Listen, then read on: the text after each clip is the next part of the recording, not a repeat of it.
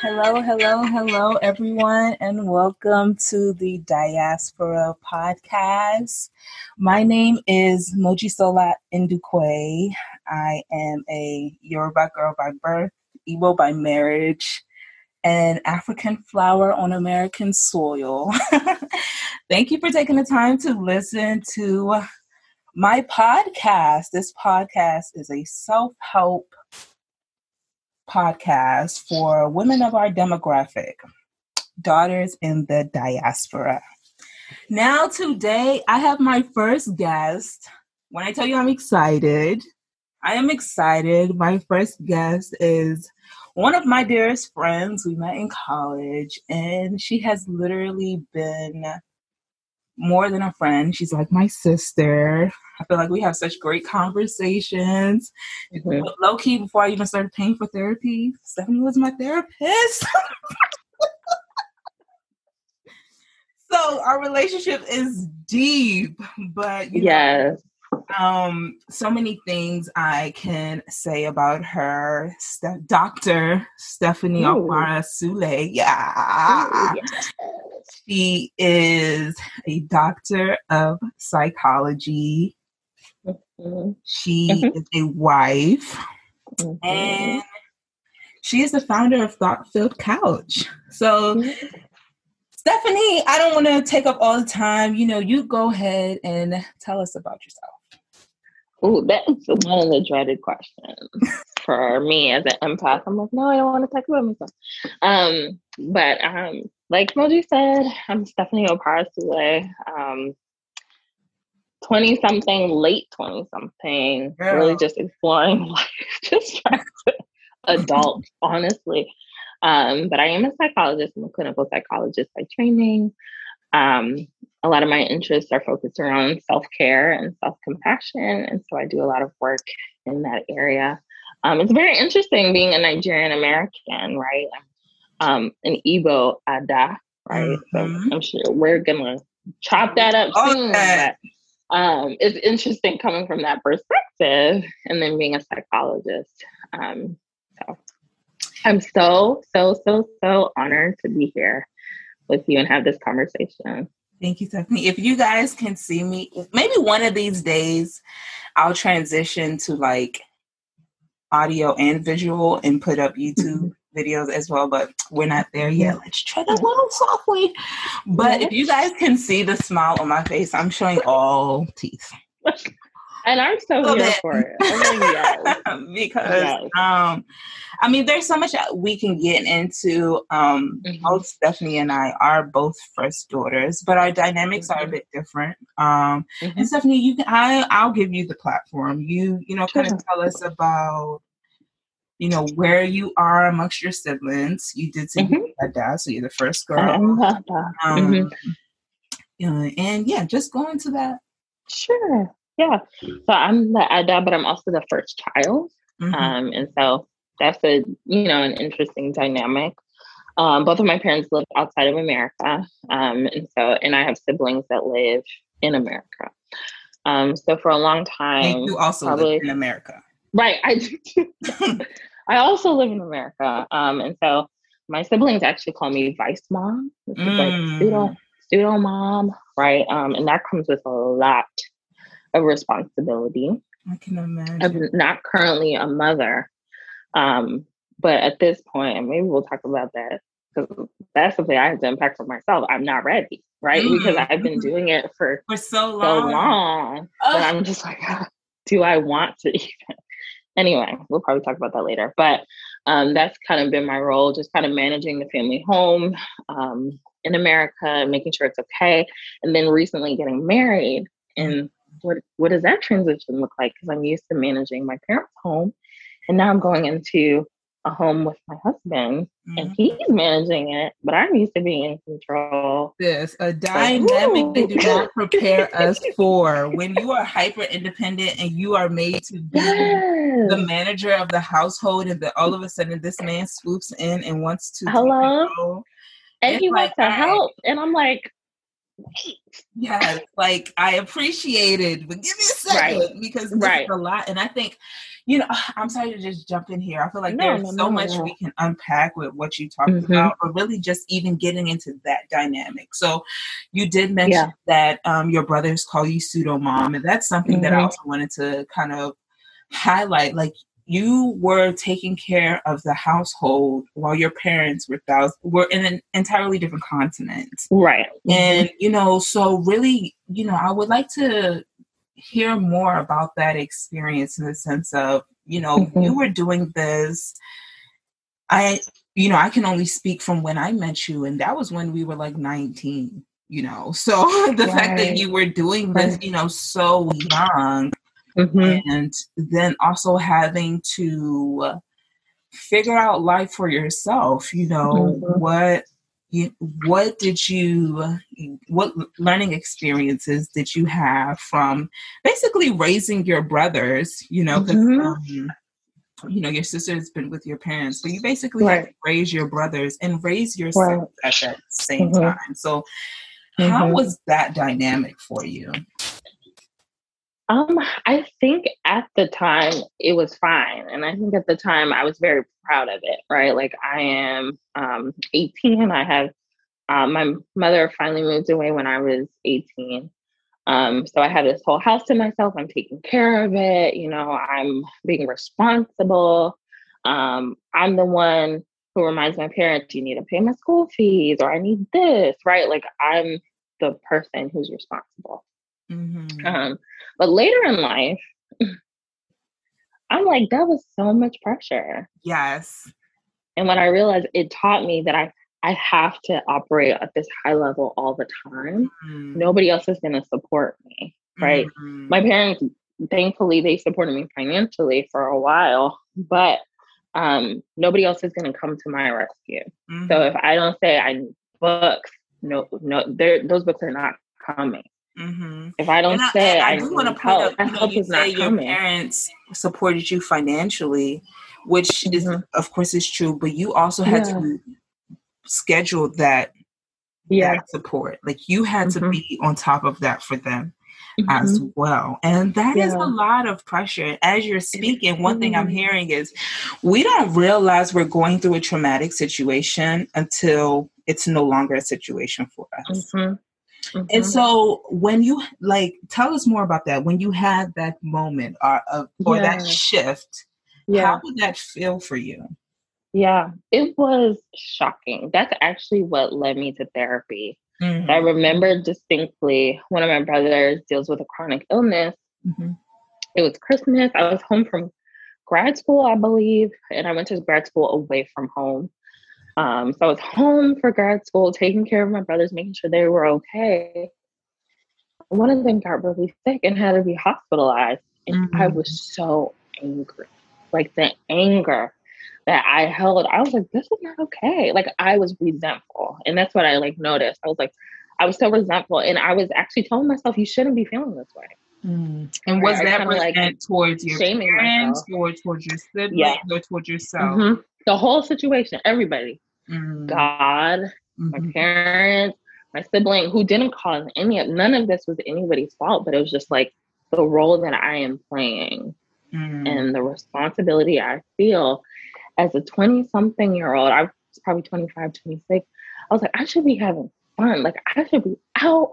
I should be with people. I should not be making hospital runs and trying to make sure and keeping my mom in the loop and keeping this person in the loop and making sure, answering calls and all that stuff. Granted, I believe my parents did the best that they could, but the position that I was placed in, the moment I realized, like, wow, I'm becoming so resentful, was when I was like, I need to get into therapy. Like, I need to unpack all of this, because this is weighing on me. And I didn't realize how much was weighing on me until it was like this crazy level of anger. And I can only imagine how that will feel, especially considering your career of choice. You being a doctor of psychology, and at the time in grad school, and you're learning of the nuances of the mind. How did those two intertwine for you? Like, how did that connection happen or how did it even play out, I would say? Yeah. So for that situation specifically, or how did I get in the field in the first place? Well, you know what? We should get to, probably let's backtrack. Because I feel like we've just been diving in. Right, listen. There's so much we can unpack there. But, let's take a step back and actually talk about how you got into, the field for the mental health space, and then going into getting your doctorate. Because I would say in college, one thing I remember from college is that you were always an ear to listen. Like you always were open to listening to all of our little situations and giving some type of perspective. And so once, as the years go on and, you become a psychologist, it just kind of like, it made sense. It's like, this is the type of job or type of career path that Stephanie should be doing. But what kind of got you into that? And, how did that affect, when you had that friction point also? It was y'all. So, because when we met, I think I was still a bio major, pre-med. Yeah. But I was struggling, and I was like, I don't know why I'm struggling. It doesn't fit. And I realized, like, this is my position as a friend. Like, I'm always the listening ear, and I enjoyed that. And so I was like, can I make money from insight? Especially even, sorry to jump in, I'm just like treating this as one of our random conversations, but you always gave such good insight. So backtrack a little bit. What actually led you to study bio when you started? Was that a choice that you made on your own, or was it kind of like, interferences from family members that kind of just made you? Because honestly, that is something that I know I have a lot of younger siblings. I call them my siblings, but young girls that are within our demographic that are going through the same thing. My parents told me I'm good with people, so I should become a nurse. But that's not the only, or I should become a doctor, but that's not the only, clinical areas where you can be successful. Especially I feel like if you're passionate about something, you're going to be successful regardless. So kind of tell us, like, what led you to the initial STEM major, and then when was the transition point for you? Sure. So my parents were really good about not like putting their own desires on us. So it was just something that I came to, like, oh, I like kids, so I'll be a pediatrician. And then at one point I was like, oh, maybe I'll be a teacher. But then that's when the influences of aunties and uncles were like, why be a teacher when you couldn't be a doctor? Like, what does that even mean, being a teacher versus being a pediatrician? So then I was like, all right, well, I'm going to keep going. And I was good in school. I got the grades, and I was like, okay, I guess that's a sign. Then I get to college. At a reality check, I hate chemistry. And so, like, I think chemistry is where it's like everybody's breaking point. Literally. It weeds everybody out. The people who are not supposed to be there, it weeds you out. And it did wonders for me. But then I did some exploration, and my dad actually did a lot of work in the mental health field before he got a job outside of the country. So I talked with my dad, and he gave me his advice and things like that. And so through then, it's so funny.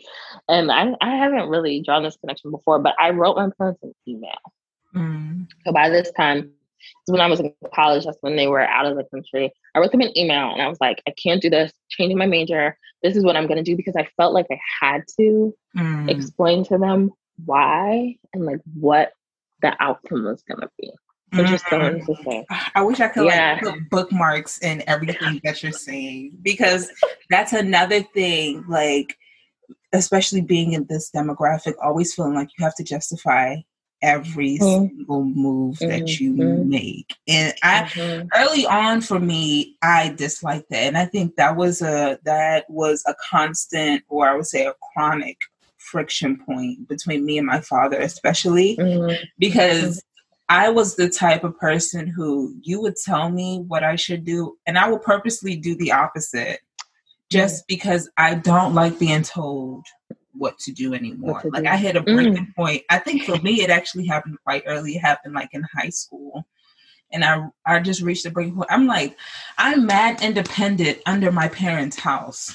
Like, no. And I realized that those survival tactics that they instill into women, especially young daughters, to manage the household and be on top of this and be on top of bills and everything like that. You know, I started to have to learn that early on because my mom would travel back and forth to Nigeria. But when I started to realize, like, I'm like, all right, the math is not mathing. And I am not going, and honestly, even when I said, okay, this is what I want to study, like for you, I had this, just like you, I had the same type of situation happen in which I told my parents I wanted to study health administration. And my mom was fine with it. She said, you know, whatever. I told my mom even one time I wanted to be a cosmetologist, and this girl was trying to sign me up. I even told her I wanted to be a model before. And so my mom is very supportive in that area. My father, he's more of, I'll support you once I start to see that this actually is something that's gonna, So he was like, be a doctor. You know, why not just be a doctor? And I was just like, no, that's not, you know, it was a tussle. But you know, so I definitely, at least for me, mine was more of a one parent dynamic. But I think something else people don't talk about is the interference of aunties and uncles and how that can change your mindset as well. So get back into change that. Your parents' mindset. That too. That is a running thread. And I honestly even think, like, when I don't blame my father, because I know a lot of it came from, a lot of it was outside noise. Like, tell her to, why would she tell her to be a doctor, Joe? Like, what do you know? So, but so, you know, get into that with how aunties and uncles kind of like shaped your dynamic for your first major. So it was just like, people were like, oh, you should be a doctor. And then when because for me, my parents, I've always been close with my parents. So my parents' opinion matters to me more than anyone else. Right. And so once my parents were like, cool, my dad was so supportive of it. My mom was like, well, as long as you get a job, do what you got to do. So my dad was so excited. He was like, yes, I love this for you. And people were like, well, there's no money in that. Why are you going to go into that? And then my mom will come back and be like, oh, somebody told me that they were on the psych ward and someone attacked them. And I'm like, where is this coming from? Like, what?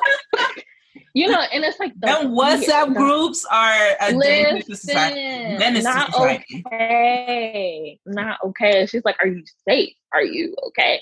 And I get where her concern was coming from, but I was like, if this person never told you that, you would, like, why did this influence? Why don't you come and ask me? Like, what's the environment like? Versus all the fear. I'm like, oh, like, bookmark. Because it's like, that's another thing. Parents are so, I would say adults, period.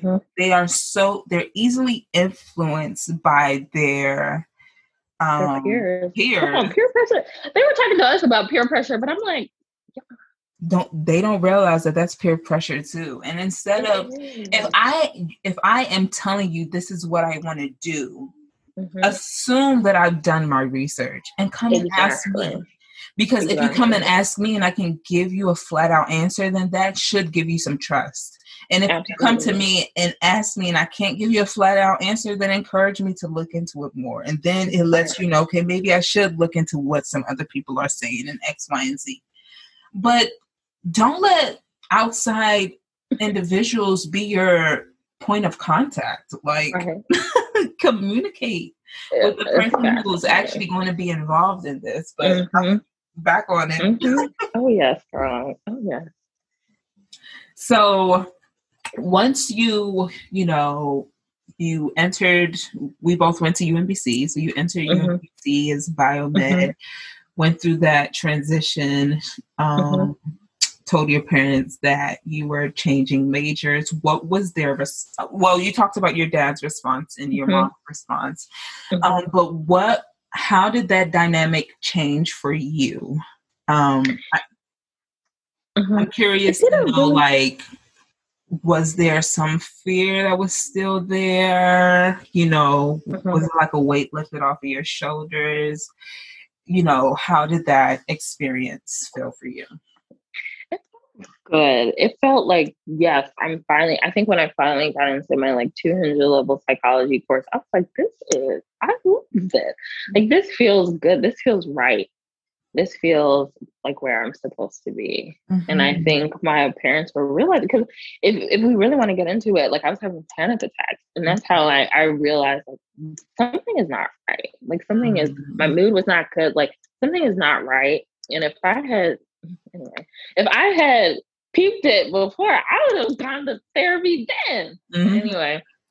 No, but that shows how, like, being in alignment with your destiny. Yeah. Like, yes. When you're not in alignment, everything will come crashing down. Literally.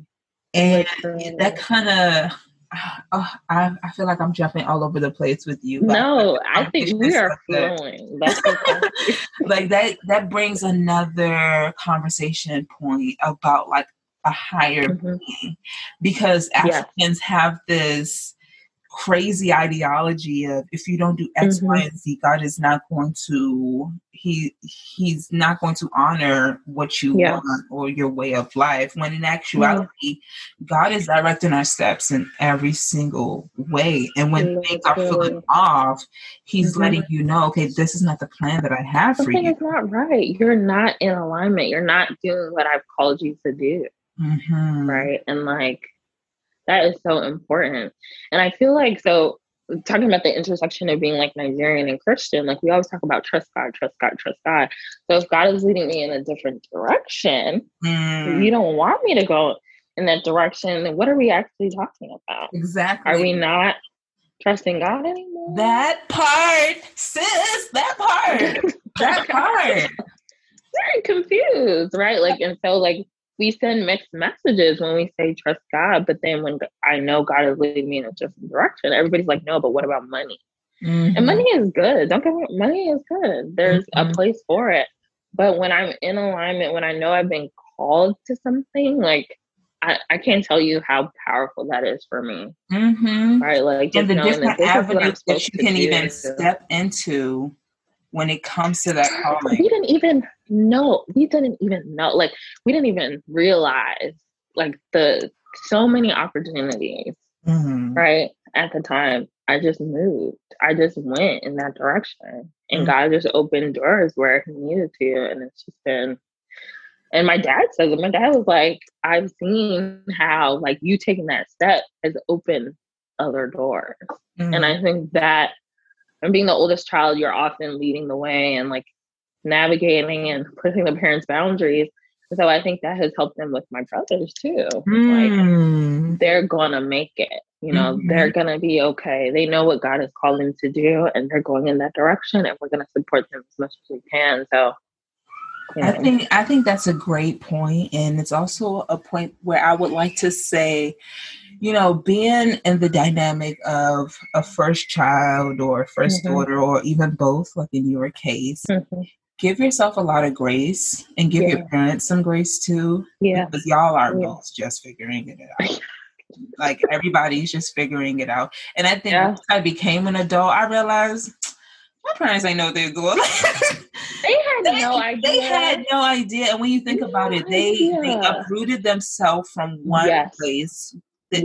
Hired, everything is different. Socially, economically, culturally, everything is different. And then they brought you to this new place, or they came to this new area and this new environment, and literally it's survival mode. Like, that's what it is for them. Literally. And it's the courage. I often think, I'm like, I don't have the amount of courage and like the bravery to step out into a whole different location and say, you know what, I'm going to do well here.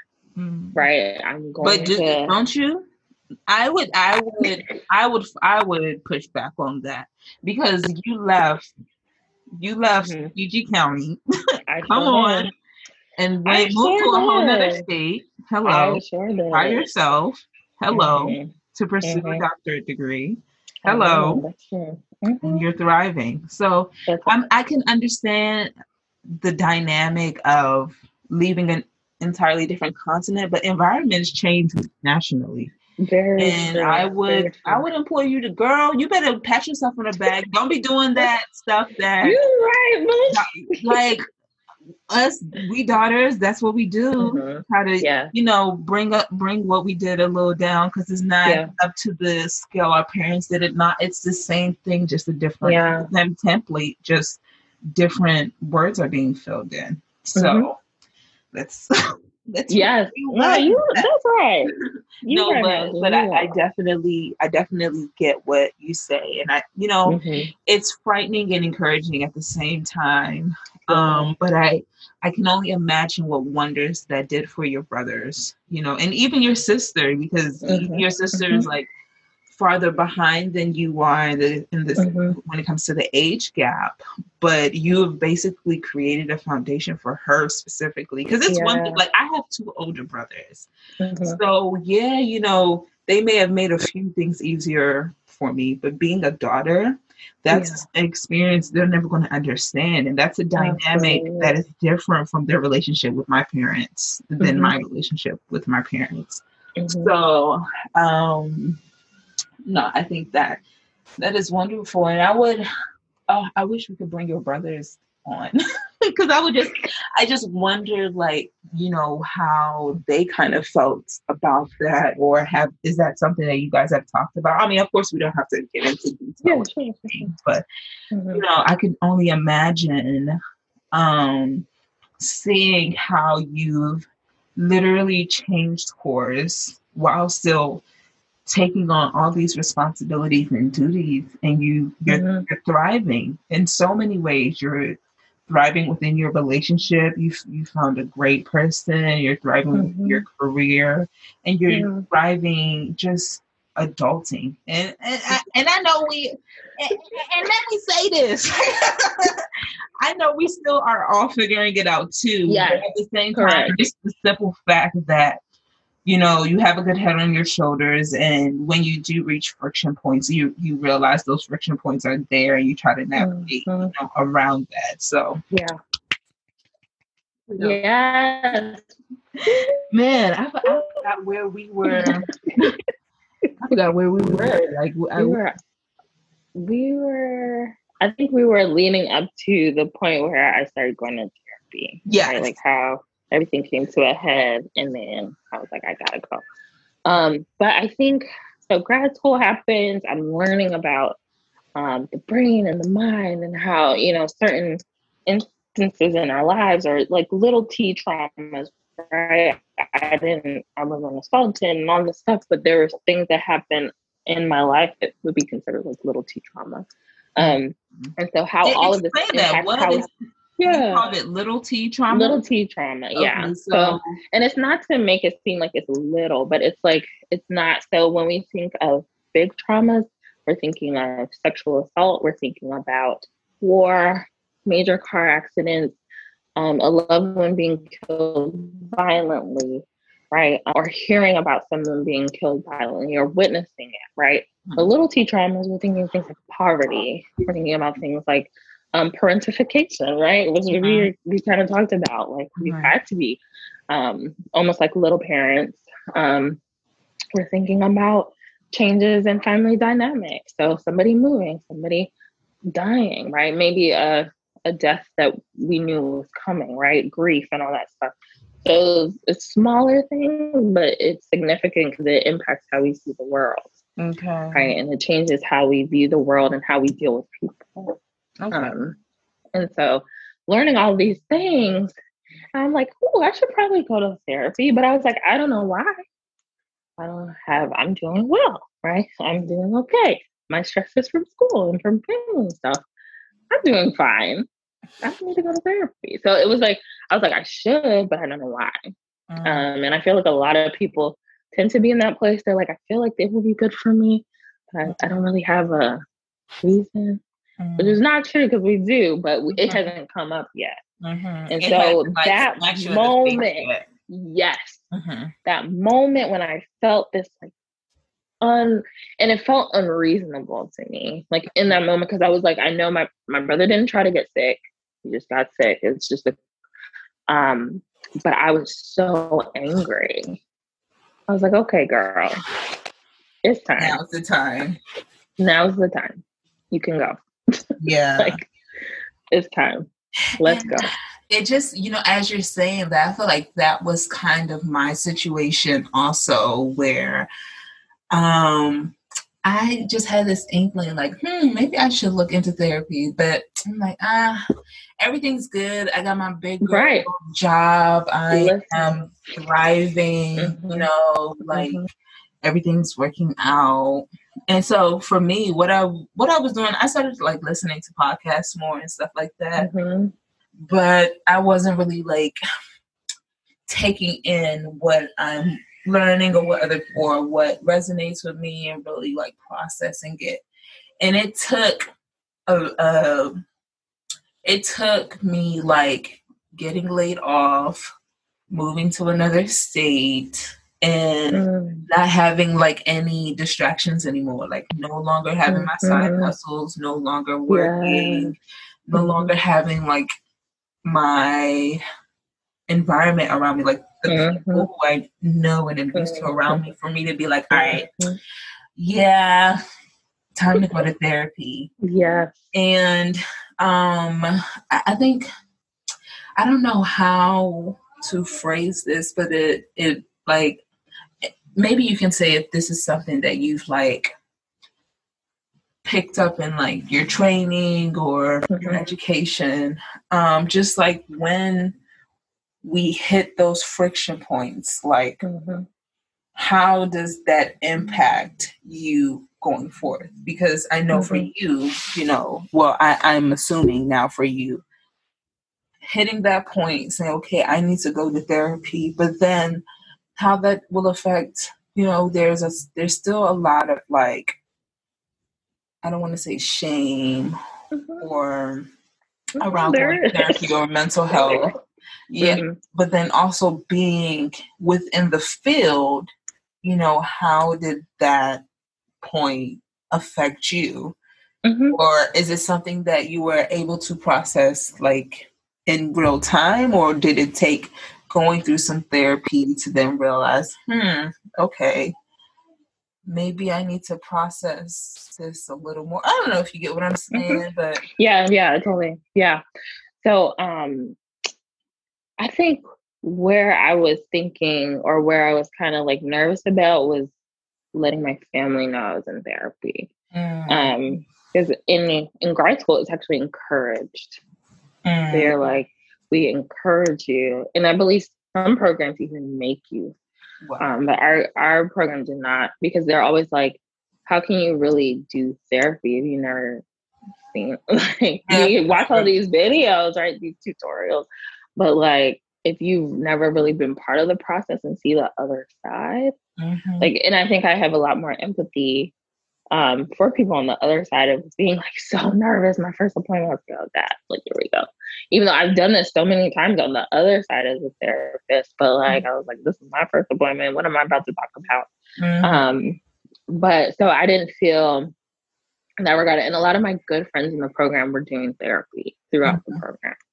So it wasn't like, it was encouraged. But I was like, do I tell my parents this or not? Like, and at the time I had another brother who was dealing with depression, and he was in therapy. So my parents were open to it, but then I was like, well, what do I tell them? Because I don't have depression. I mean, what I know now is I have anxiety. But like, how do it's not impacting my functioning. It's actually making me very high functioning, right? Like, I'm like over. And I think that is like, that's all of us. Like in this demographic. When I tell you, yes. overachieving to the point where we are not compassionate to ourselves. Like, we are just so hard on ourselves because we're like, I've got to be this. My parents, they sacrificed all these things, and they tell me this story every month about how they did all this stuff and how when they came to America, they did this, so that I could be successful. What does it look like if I'm not successful? In the way that they've defined success, right? And so, like, it's just all of that, and I've got to be perfect. And so that's something that I I know it was unintentional, but that was the message I got. I have to be perfect, right? I'm taking care of this house over here while I'm in grad school over here, right? Like, and I'm trying to focus on my studies, but making sure everything is okay over there, even though there are some grown men who are over there. We can get into that later. But I'm the oldest daughter, right? I'm the oldest child, so I've got to do all these things. So I have to be perfect. I can't miss a beat. I can't miss a bill. I can't, right? Like, I've got to let everybody know this is what's happening. And so from that, I got a belief that I've got to be perfect, right? And then putting all the pressure on myself. But I'm a procrastinator, so that's how my perfectionism shows up. I'm like, I'm gonna wait. Last minute, possible. I think I've got to that point too, where I've just become, I'm more high function when it's like in the nick of time. And I think that has come from like years of always having to be on, like years of always having to make sure this and that is done, and your brain is just in overdrive for like so long in your life that you just get to a point where it's just like, all right, I got a couple more days. I'll deal with it. I'll deal with it until, like I said, nick of time function. Yeah. But man, like, I feel like there's so much we can tap into what you just talked about, because even the whole gender roles of, you know, we're pushing 30, so that means your brothers are between the mid to late 20s, and other family members being, you know, around your family home, you still felt the pressure of having to do it all. And we'll get back to the connection of, you know, your work and your career trajectory and how that intertwined with starting to go to therapy. But, you know, I would like to hear more about that gender role dynamic. And you don't have to give your personal, you know, experience, just what are your thoughts about that? About, you know, because I feel like I feel those pressures sometimes too. And I think what has helped me, especially with going through therapy, what has helped me is having that constant reminder that you don't have to wear everybody on your shoulders. Like, you can focus on you. You can focus, like, having that constant reminder has allowed me to, especially with moving back to the area where my family is, it has allowed me to instill boundaries and stick with those boundaries even when others are uncomfortable. Because one thing I had to teach myself was they'll eventually learn.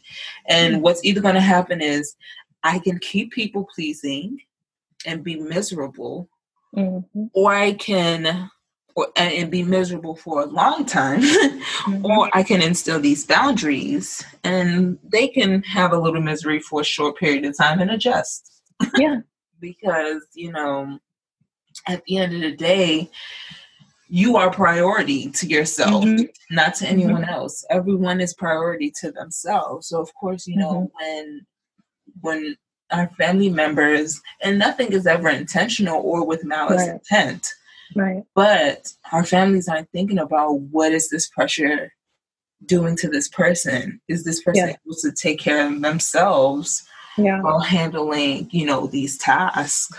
So I would just like to get your thoughts on like those gender roles and what are your thoughts on like shifting that dynamic, you know, especially being the first daughter and, you know, now you're newly married, so you have a new nucleus, you know, how did that play out for you? Yeah, I think that pivotal moment and I hate to harp it back on therapy because therapy is not a fix-all, right? It doesn't fix everything. But I think what we focused on was this feeling of obligation that I had to my family all the time. I'm obligated. So by the time I got into therapy, I was living about 3 hours away. So I wasn't super far anymore. So I could go back and forth. And so I was going home like once a month. And my therapist was kind of like, do you need to? Because it was stressing me out. Like I had to go and I had to do these things in like 3 days and come back. Right. And like, so she was just kind of questioning, like, you have people there. And so a lot of the problem actually was me not being willing to trust my brothers to be like, this needs to be done. Right. And because my parents always put that on me, right. It was always me. That control. Right. And so I started having those conversations with my mom. I was like, no, I can't make it. But I talked to this person, they're going to take care of it, right? And my brother. And I think the beautiful thing that happened is growth, not only for me, but for my family. It was no longer, well, we're going to wait for something. Somebody can handle it. Somebody can do this. Somebody is going to take care of it. It was now like, no, let me ask one of your brothers first. Let me see if they can, because they're right there, right? Let me see if they can do it. And I think just setting those boundaries, like you said, like, I can't come this weekend. Like, I can't. It really, like, everybody leveled up. And I think I was thinking everybody's going to be mad. Right? Yeah. And we always have a critic in our heads. Yes. This isn't going to work. This isn't going to work. It's not going to work. They're not going to do it. They're going to hate me. They're not going to, and it was just not it. And I think that's the beauty of a family that cares for you, even though they're like, yes, we want you to do all these things, but like, if you can't do it, we understand. And so that was not the response I was expecting. And so I think I underestimated them, right? And underestimated their ability to like take my boundary and be like, okay. And, as you're saying that, I'm thinking about, I've been listening to a podcast talking about the psychology of self-doubt and how, self-doubt also plays into the factor of even doubting your boundaries. Like, should I put this in place? Are they capable? When you just really have to just trust yourself and trust others to, if they can't do it, allow them to grow. Yeah. But I would like to kind of pivot here and bring it back to your work, and, we've discussed so many things, the gender roles, the doubt, the boundaries, the anxiety, and, from a more clinical perspective, one, how has this changed your practice, but what are some things you've learned in the course of your career that, you can highlight in regards to those different experiences for other women within our demographic? Yeah. I think the first thing, like oftentimes when you go to therapy, they ask you about your childhood, right? What was your childhood like? Because it affects us. And so things will happen and nobody's saying you need to be perfect, but somehow I got the message that I needed to be, right?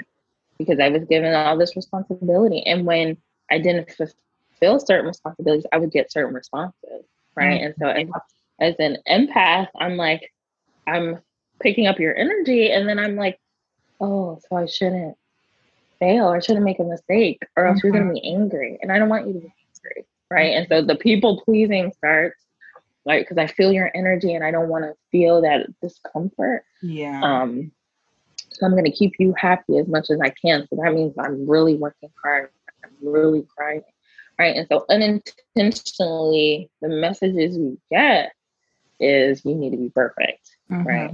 And I'm not enough if I'm not perfect.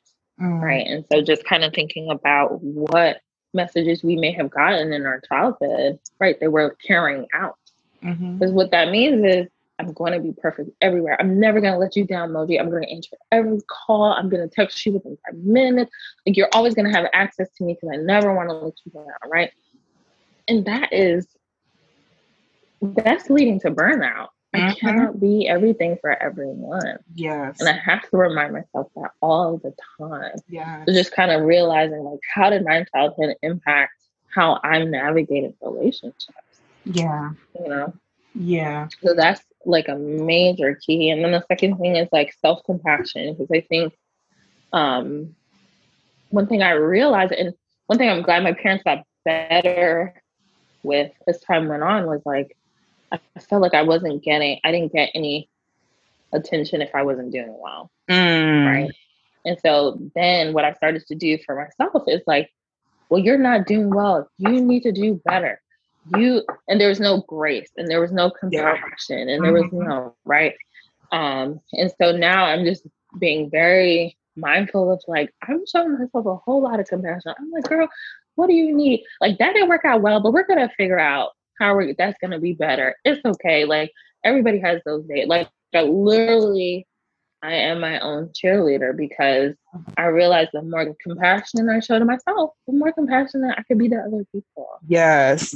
And, I think those are all great points. And it's just, as you're talking, it's just like, man, I wonder how many other women that are going to come on this platform that have those same experiences. Because I feel like that's the same for me, picking up that energy of disappointment and feeling, okay, I don't want to feel that anymore, or never being given grace in any mistake, and realizing that, okay, I have to be perfect, or otherwise I'm not going to be accepted, in a sense. And I would ask, from a clinical perspective, how would you suggest women within our demographic combat that? Yeah, I think with self-compassion, I think that's like the first thing of, like, just being okay with, I'm not okay, right? Like, I'm not okay, and there's no shame in that. I think we, unfortunately, especially like, I only know Nigerian culture, really, but there's so much shame. There's so much shame. And then even in some certain Christian cultures, there's so much shame, right? Like, don't do this, don't do that, or you're this, or you're that, right? But not approaching ourselves with that same shame, right? That's like the first thing.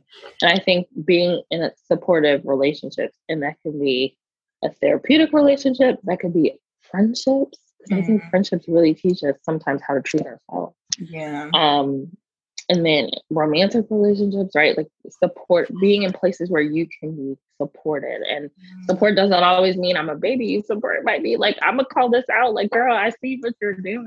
Yeah. And it may not be helpful, right? For being in these relationships that are almost, I don't want to call it reparenting, but almost reparenting. As you're even saying that, like, I'll give an example for me. In regards to that self-compassion, in the process of becoming a wife and now a mom, I'm always thinking of everything that I need to do. This needs to be done. This needs to be, house needs to be cleaned. I need to do this. I have all these things on my plate. And when I get tired, I'm just always feeling like, okay, I need to push through, rather than allowing myself grace to just rest, right, and get done tomorrow, Right. So what I have been doing is and this is something, and I also, we'll get to this, but I want to talk about, from your experience, or what your thoughts on the difference between different therapeutic approaches. Like, for me, I went from working with a therapist to now working with a psychologist, and those therapy sessions are very different. Very different. And I even have family members who work with a psychiatrist, and those sessions are very different. So, but before you even get in there, I'll point out, for me, like, I have to talk to my inner child. I have to give myself those reminders, and sometimes even outwardly speak and say, Moji, it's okay. It's okay. You can rest. It's okay. You don't have to go to this place. It's okay. You don't have to do this for this person. It's okay. They will be okay. And notice I didn't say they will understand, because sometimes people don't understand, but they will be okay. Correct. Yes. So what are some examples in within that category that you would say, you know, let's say a young lady is listening to this and she can't afford therapy yet, or, you know, she doesn't really know how to give herself self-compassion. What are some examples that you can relay that may be helpful, beneficial? Yeah, I think the first thing I would say is notice your feelings, right? And a lot of times we're going to notice those big feelings first, right? So I talked about anger. Anger is a big feeling. And anger is often a secondary emotion, right? So it's the leaves of a tree. There's something under it. So it's usually sadness, right? Betrayal, hurt. And for me, it was hurt. Like I was constantly being put in a position that I did not feel I should be put in, right? And I felt like I was missing parts of my life because I was responsible for certain things. And so like, just kind of even noticing I am angry and not shaming it, because we're so quick to be like, well, I shouldn't feel this way. I shouldn't. My brother didn't choose to be something sick. that you even pointed out earlier when you were like, I know I need to go to therapy, but I don't know why. Like I shouldn't, you know, everything's working out. So everything's cool. I'm going to class. I'm fine. Right. But we're so quick to do that. And I think if we think about parenting or how our parents' generation parented, it was like, why are you crying? You have nothing to cry. You have nothing to cry about. You have no reason to cry. When actually, I'm feeling sad. There's food in the kitchen. Right. Why are you crying? The light is on. You have hot water. Like, okay. Literally. Those are necessities of life. Correct. And I get where you're coming from, right? Because of your background. However, I'm feeling sad, and a response to sadness is tears, right? Just as a response to happiness can be tears as well, right? And so so we were taught from certain people in our lives to shame our emotions, and then we start shaming our emotions, which is noticing, all right, I'm really angry. Don't even know why. But I think that's where it starts, just noticing that. Noticing it. And not saying anything about it, not judging it, nothing. I'm angry. And I still do it because sometimes I'm like, I don't even know why I'm sad. I'm just sad. It's cool. We're going to get through it. And that's where that self-compassion comes in. This is just where we are right now. We're going to get through it. I'm not going to say it's fine. We're going to make it through. And so I think just that. And I love when you talked about podcasts. Podcasts are my favorite. I really love like getting that information in. And so just listening to these kind of podcasts, listening to audiobooks, if you have access to audiobooks, to kind of just begin that self-help process. Because I think that even helps when you go into therapy. Like having already I'm always telling my therapist about a podcast I listen to or a TikTok. That and I love when people do that, because I'm like, oh, I'm gonna go look it up, and I will, because I want to know more. I want to like, oh, this is great. Like, how can I also incorporate this? And I'll tell people I'm gonna use that with someone else, right? I love that. And so it's just really helpful to know that you're also doing the work on your own. Because therapy is not, we're coming to the couch and we're going to talk about it, and then the hour's over and it's done. Therapy is, we talk about it, and now how am I going to carry it out in my how do I practice this in real time? How do I process this in real time? So if you're not doing the work, it doesn't matter. You're paying someone money to listen to you and give you a little bit of, I wouldn't call it therapy advice, but like navigate the conversation and help you explore certain areas, and then you're not doing anything with it. It's just like going to church every Sunday, but not really practicing. Putting things into practice, right? Yeah, putting things into practice, or even building a personal relationship with God, because you can put certain things into practice, but not everything. I mean, this is a whole different story, but I feel like not everything that's in the Bible was sent by God. You need to glean that knowledge from Him, and He will direct you. Absolutely. But Yeah, that's how that's how I see therapy. And I think that's great, and I definitely believe that will be helpful for a lot of young women who are navigating therapy currently. Because I feel like for Can I me, say one more thing about that? So I think you said about how do we even start self-compassion, asking yourself, what would I tell a friend right now? Because we tend to like talk really good to our friends, right? Like we can give the best advice, but then when it comes to ourselves, we're a little bit harsher. Yeah. And so self-compassion, literally that question, what would I say to a friend? What would I say to somebody that I love? Answering that question. Actually verbally saying that out can help you start to process. Absolutely. I think that's great. Yeah. Man, I feel like we've touched on so much in this time frame.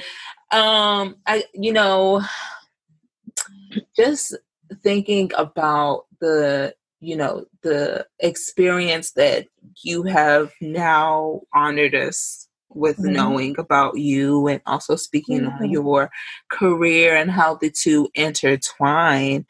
I think one thing that I want to point out for those that will be listening is this just shows that regardless of what career you're in, you're human. Yeah. And you have similar experiences to people within your category. And to let people know that whatever you're experiencing, you're not alone. And just find comfort in the fact that you aren't alone.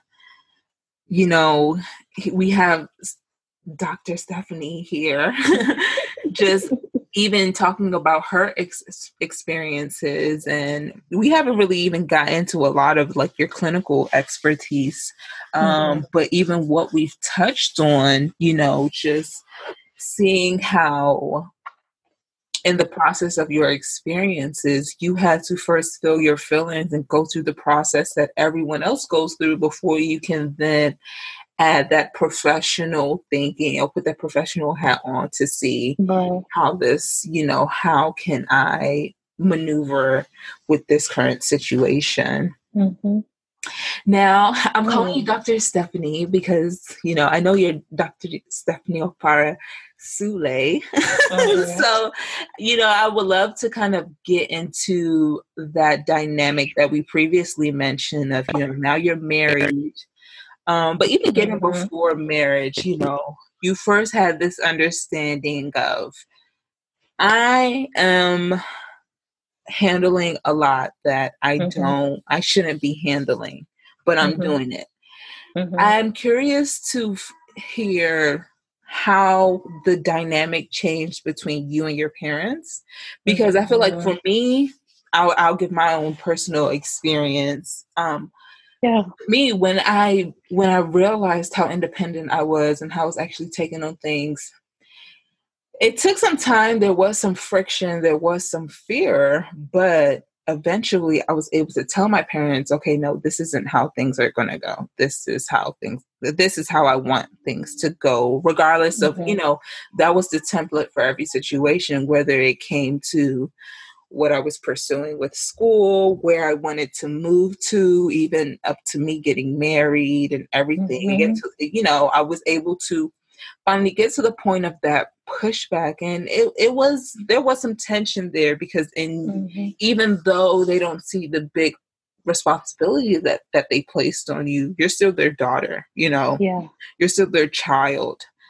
So how would you, and you can speak on this from a professional perspective, how would you suggest someone really combat that dynamic or that shift when it comes to the relationship with their parents? You can speak on how that was for you, and then from a clinical perspective, what you would suggest. Sure. Yeah. So for me, it was hard. And I would say just being who I am as a person and not wanting to make people feel bad. Right. And like, it was just kind of, sometimes the question became, do I sacrifice my happiness for my family? Right. Like, do I sacrifice, like do we pause certain things? Just, and granted, I got married during a pandemic. That's a whole different story. Mm-hmm. Do we move our wedding a year out? Which, looking back, I'm like, I'm glad we did it, because look at what's happening right now. Anyway, do we postpone the wedding, or do we have a small wedding now? Right? Like, it was just, there's just so much, and I was like, I know my parents are not going to be very happy with what's going on, but it's just like, here's where we're at. Mm-hmm. But a lot of times I had to ask myself, like, what is authentic to me? If I took if my parents were completely 100% comfortable with whatever I did, what would I do? And that answer a lot of times was different from what I was thinking I should do. Right? I was just like, I would get married right now, today. Right? And so, girl, I did it. That wedding date and that marriage date is very different from me. Listen, understood. Right? And so it's just like asking, like, if my parents were 100% okay with whatever I did, what would I do? Right? And, you know, Nigerian culture, African culture is big on respect. So I wanted to make sure, like, we are respectfully moving forward. Yeah. And so what we were intentional about is, thank God for Zoom. Our families, we get on Zoom every month. This is what we're doing. This is where we're at. This is the date. This is what we've done so far. This is where you can help. Do you have any advice for us? So we were very inclusive of them. We didn't want them to feel like you're not a part of the process. But I also sat down with my parents at the beginning of the year, because we got married in June. So we had 6 months. I was like, these are all the things that we need to clear. Like, these are the things, like the phone bill, like all these things need to be out of me. Like, I can't, these are the things that can no longer be under me. And so it was very clear, like, this is what I'm letting go of. These are the responsibilities I'm letting go of. And as I was transitioning things, changing it to my brother's name, they knew, okay, this person is now in charge of the phone bill. This person is now in charge of the cable, right? Like, everything was clear, because I think the more clarity we have, the less room for fear there is. Because fear, like, can get in, and our brains can be creative and make up all these stories. But if I'm telling you, this is what we're doing, and this is how we're going about it, that should clear a lot of things up.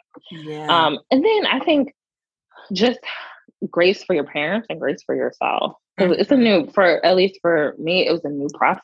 They've never been through it. Yeah. We didn't get it 100% well, we didn't get it 100% right in some people's opinion, right? Like, we didn't. And it is what it is. Yes, girl. Right? We had our wedding 2.5 years ago to the date, and there are still people upset about certain things that we did or did not do. Oh. So that one thing I would want to know is that, look, in your actions, reactions, whatever, there's always going to be somebody that's going to be upset. There's always going to be someone who thinks you should have done it a different way or done something different. Just as Stephanie said, do what is authentic to you. And as you were speaking about, you know, changing the dynamic with your parents and kind of like, in a way, putting your foot down with, okay, this is what I'm going to, this is how I'm maneuvering in regards to my relationship. And two, this is what I need to take off of me to be successful in this new chapter. And, you know, and then creating a space for everyone to be a part. But still, you know, really honing in on your boundaries and expectations of the process. And, you know, a lot of people will hear that and be like, oh, that's disrespectful. That's this, that's that, you know, that's not the way things are supposed to be done culturally, whatever the case may be. And one thing that I would want to point out from what you said is, someone feeling disrespected and you actually being disrespectful are two different things. Two different things. Completely different. And I think that was something huge that I had to realize, because there are people to this day, we're 6 months in, to this day, they're like, oh, you never brought your husband to see us. And I'm like, wait, who? Like, because he has met the people he was supposed to meet, right? Exactly. And that's just that. It's just like, we never really had a relationship, so it's kind of weird to me that you're moving this way. And I think I definitely vented to you a lot about this, but like, it was a lot. But it's just like, I don't even, but there's that whole respect culture, like you're supposed to do this and you're supposed to do that. I'm just like, that's not what I want. Exactly. And it was a testament of being authentic to yourself and realizing that me being authentic to myself is not disrespectful. Right. This person feeling disrespected is a trauma and trigger that they personally need to deal with. It has nothing to do with me. Right. I think this was such a great conversation. I feel like there's so many. We could be on this for hours. Literally. But I've learned so much from you. Over the course of years as a friend, and as a very significant person in my life when it comes to like, venting and wondering, okay, am I thinking right about this?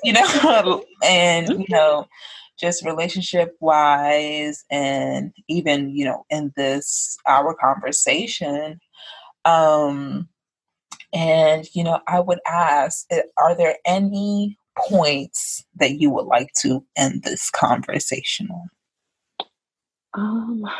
I would say, I don't know why conflict is coming up for me. But it's something that me and my husband talk about a lot, actually, because I haven't had the best view of conflict. And so I'm going to like make that more general and think of like, how were things handled in your home? And we'll navigate certain things in relationships differently because of how conflict is handled in our home. Sis, you want to go into a whole nother hour? Because sis, I think this is also something that I had to navigate in my relationship, because the way we handled situations within my family was very different from my husband's family, and I caught wind of that early on, and it made me realize, okay, we need to start having more open and honest conversations when we're still, things, because it can go left real quick. Oh yeah. But I feel like if we even get deeper into that, I know we can like dive it will be a whole thing. All I'm saying is, but my point in all of this is, definitely I'm not like, oh, therapy for all. I think therapy is very helpful. Definitely recommended, highly recommended. But I think learning the patterns, unlearning certain patterns is so necessary for us to move forward, especially as daughters of the diaspora, right? Because it impacts work, and it impacts friendships, it impacts marriages, right? When we unlearn these things that our parents unknowingly pass down, right? And some of it is generational, right? And has passed down. And so we really need to like unlearn some of these things. And as we're doing that, and be okay with unlearning it, Yeah. This is necessary. And showing ourselves that grace, along the way. So that's my overall arching point. Like, unlearn that, sis. Unlearn it. Thank you, Dr. Stephanie Okpara-Sule. Yes, and we're keeping that maiden in the name in there because she was Dr. Okpara before shooting in the. Come on, I said you weren't with me shooting in the check. Yes, sisters out there, it's okay. You know what I'm saying? You made these. It's okay. You made these accomplishments with that name. You're keeping that name, and I'm here for it. I have kept it. I'm here for it. Well, thank you so much for being our first guest on our I'm podcast. So honored, and I'm grateful that you've created this space for us to like feel like ourselves, you know. Thank you, Stephanie. Well, daughters of the diaspora, that is it. Until next time.